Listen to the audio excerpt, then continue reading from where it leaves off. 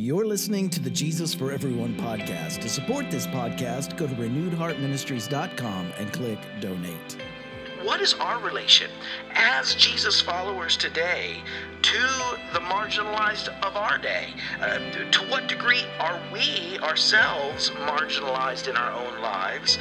And are we standing in solidarity with others who are marginalized? Or are we participating in their continued marginalization? Welcome to the Jesus for Everyone podcast. My name is Herb Montgomery, and this is a podcast where we talk about the intersection of faith and social justice and what a first century Jewish prophet of the poor from Galilee might have to offer us today in our work of love, compassion, and justice. This is episode 304, and our title is Biblical Inclusion versus Biblical Exclusion. Now, before we jump into this week, I just want to remind you, we are now, for the months of November and December, we are doing our shared table fundraiser for Renewed Heart Ministries.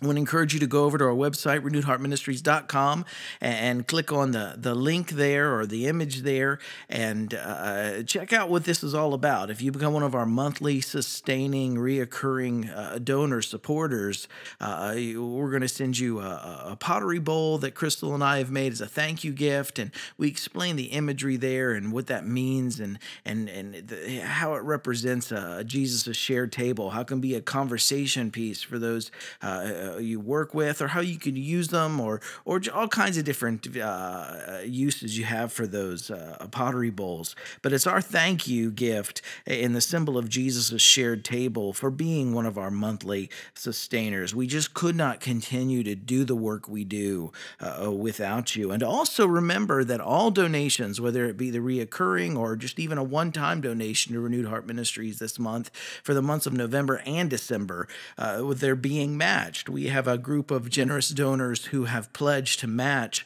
all donations for these 2 months at the end of the year to help Renewed Heart Ministries grow. This week, again, we're talking about exclusion versus inclusion and how both are in our sacred text. Very early in Luke's gospel, we read in Luke 4:16 through 19, Jesus went to Nazareth where he had been brought up, and on the Sabbath day he went into the synagogue as was his custom. He stood up to read, and the scroll of the prophet Isaiah was handed to him. Unrolling it, he found the place where it is written, "The Spirit of the Lord is on me, because he has anointed me to proclaim good news to the poor. He has sent me to proclaim freedom for the prisoners, the recovery of sight for the blind, and to set the oppressed free, to proclaim the year of the Lord's favor." Now, of all the passages in the Hebrew Scriptures that the author of Luke could have chosen to summarize his portrayal of Jesus, it's telling that this gospel points us to Isaiah 61. For Luke, Jesus proclaims good news. He proclaims the announcement of liberation. There's reparations here. There's recovery here. He promotes a distributive, transformative, reparative justice, especially for the marginalized. And then notice how the story continues. This is Luke 4:20 through 30, the next 10 verses. Then he rolled up the scroll, gave it back to the attendant, and sat down. The eyes of everyone in the synagogue were fastened on him, and he began saying to them, "Today this scripture is fulfilled in your hearing." All spoke well of him and were amazed at the gracious words that came from his lips. "Isn't this Joseph's son?" they asked. Jesus said to them, "Surely you will quote this proverb to me, 'Physician, heal yourself,' and you will tell me, 'Do here in your hometown what we have heard that you did in Capernaum.' Truly I tell you," he continued, "prophets are not accepted in their hometowns. I assure you that there were many widows in Israel in Elijah's time when the sky was shut for 3.5 years. There was severe famine throughout the land, yet Elijah was not sent to any of them, but to a widow in Zarephath in the region of Sidon. And there were many in Israel with leprosy in the time of Elisha the prophet, yet not one of them was cleansed cleansed, only Naaman the Syrian. All the people in the synagogue were furious when they heard this. They got up, drove him out of town, took him to the brow of the hill on which the town was built in order to throw him off the cliff. But he walked right through the crowd and went on his way. This story, it summarizes what Luke will be sharing throughout the entire Gospel of Luke. Jesus' inclusion of those whom others exclude will ultimately lead to his rejection and attempted execution. Luke will have Jesus overcome that opposition, not through escape like we have here in the beginning, but through the discovery of an empty tomb. So Luke's connection of Jesus to the Hebrew prophets here, also like Elijah and Elisha, this is also very telling. In each of the canonical Gospels, Jesus is not part of the system in his society. He's not part of the system that's perpetuating injustice against vulnerable people. And he doesn't emerge as one of the wealthy or the powerfully positioned elite. Instead, he doesn't even appear in his society as seeking to reform society from the inside. He's not like one of the elite trying to change things from within the system. And the opposite extreme, he's not fully abandoning his society either, like the Essenes did, or even John the Baptist, who went out into the wilderness. Jesus stands in solidarity with those to whom harm is being done. He rolls up his sleeves and he gets involved. He engages his society. He doesn't come in the tradition of kings. He doesn't come in the tradition of the priests.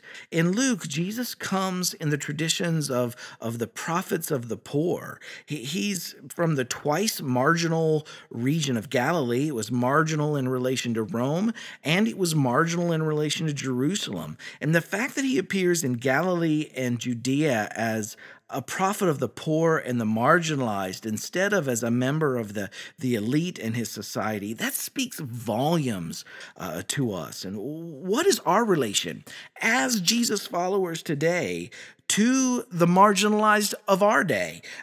To what degree are we ourselves marginalized in our own lives?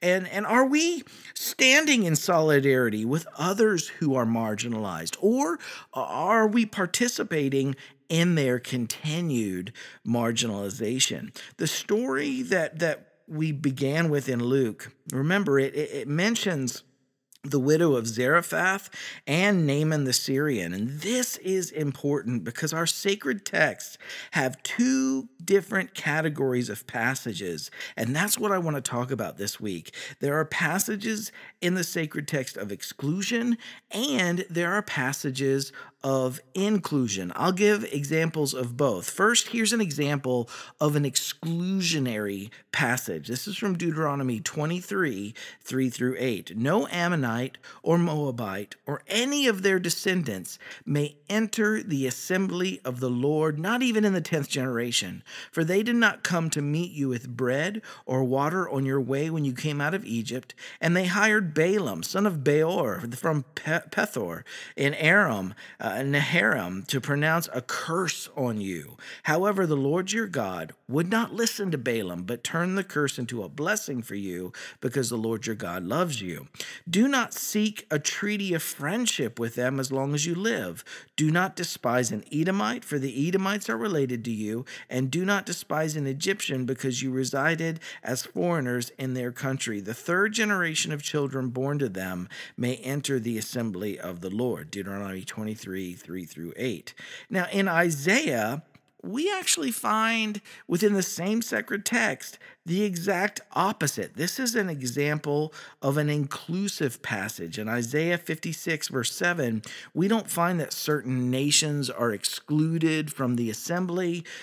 We find these words instead: my house will be called a house of prayer for all nations. Now consider the contrast between those two. And immediately after the Jewish people returned from exile, it's interesting that Nehemiah, who was much later than Isaiah, he inspires a fascinating a contentious and meticulous return to the earlier, more exclusionary practice of their faith.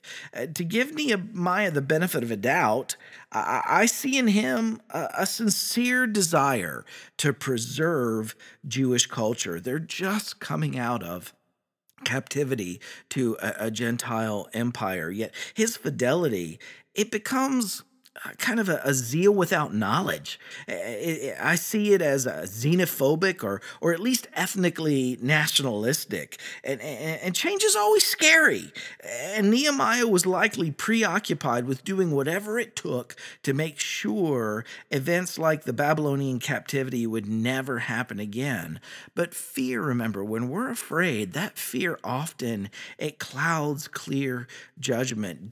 Nehemiah deliberately rejects the inclusion found in Isaiah, and he returns to the opposite trajectory of exclusion found earlier in the sacred text. And it's not by whim that Luke's Jesus begins by quoting Isaiah rather than Nehemiah. Jesus embraces Isaiah's inclusion. He mentions the widow in Zarephath and Naaman, who would previously have been excluded from receiving the prophet's favor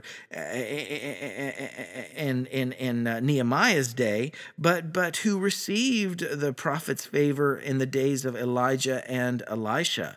Jesus looked at people that were excluded by one set of passages in the sacred text as those that were marginalized and in need of distributive and inclusive justice. And we find this pattern over and over again in the Jesus story. In John 8, there's a woman caught in adultery. One set of texts demanded her execution, her exclusion at least. And yet another set spoke of God no longer requiring sacrifice and scapegoating, but requiring mercy and inclusion and justice. And you can find that in Hosea 6:6 and cross-reference that with Matthew 12:7.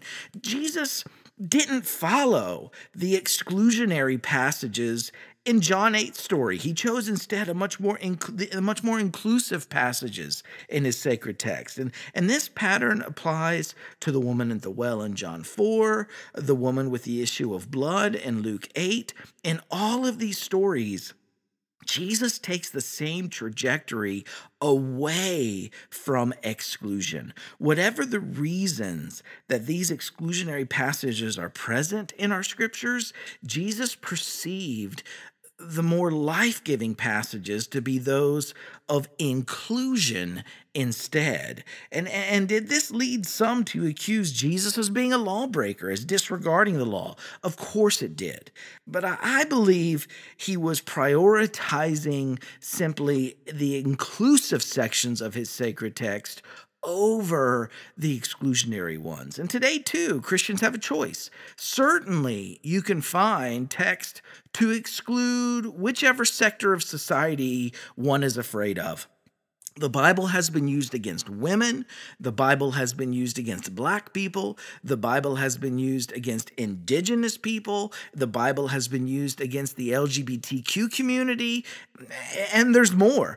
But as Jesus followers, we have to do more than ask whether our exclusion is biblical. We also have to ask whether we're practicing the same inclusion and affirmation that Jesus practiced. And this juxtaposition between these two types of passages within the same sacred text, that may be disconcerting, but I want to clarify. Following Jesus, it doesn't mean disregarding or disrespecting the sacred text. It means prioritizing our sacred text in the same life-giving ways as Jesus did. And if you're wrestling with trying to get your head around this, I want to encourage you to read also the book of James. New followers of Jesus were being accused, just like Jesus, of doing away with the old interpretations of scriptures and living lawless lives.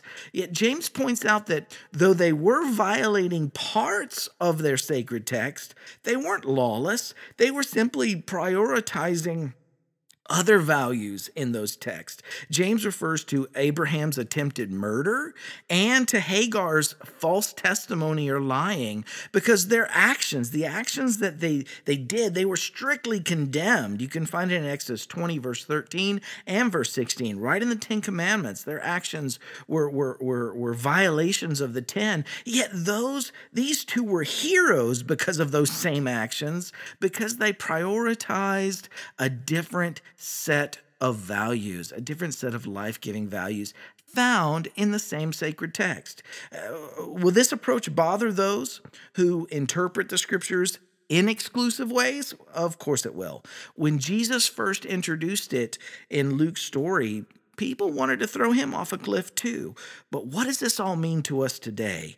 Are there people in your life whom compassion calls you to include and to affirm despite how you interpret other texts in your scriptures?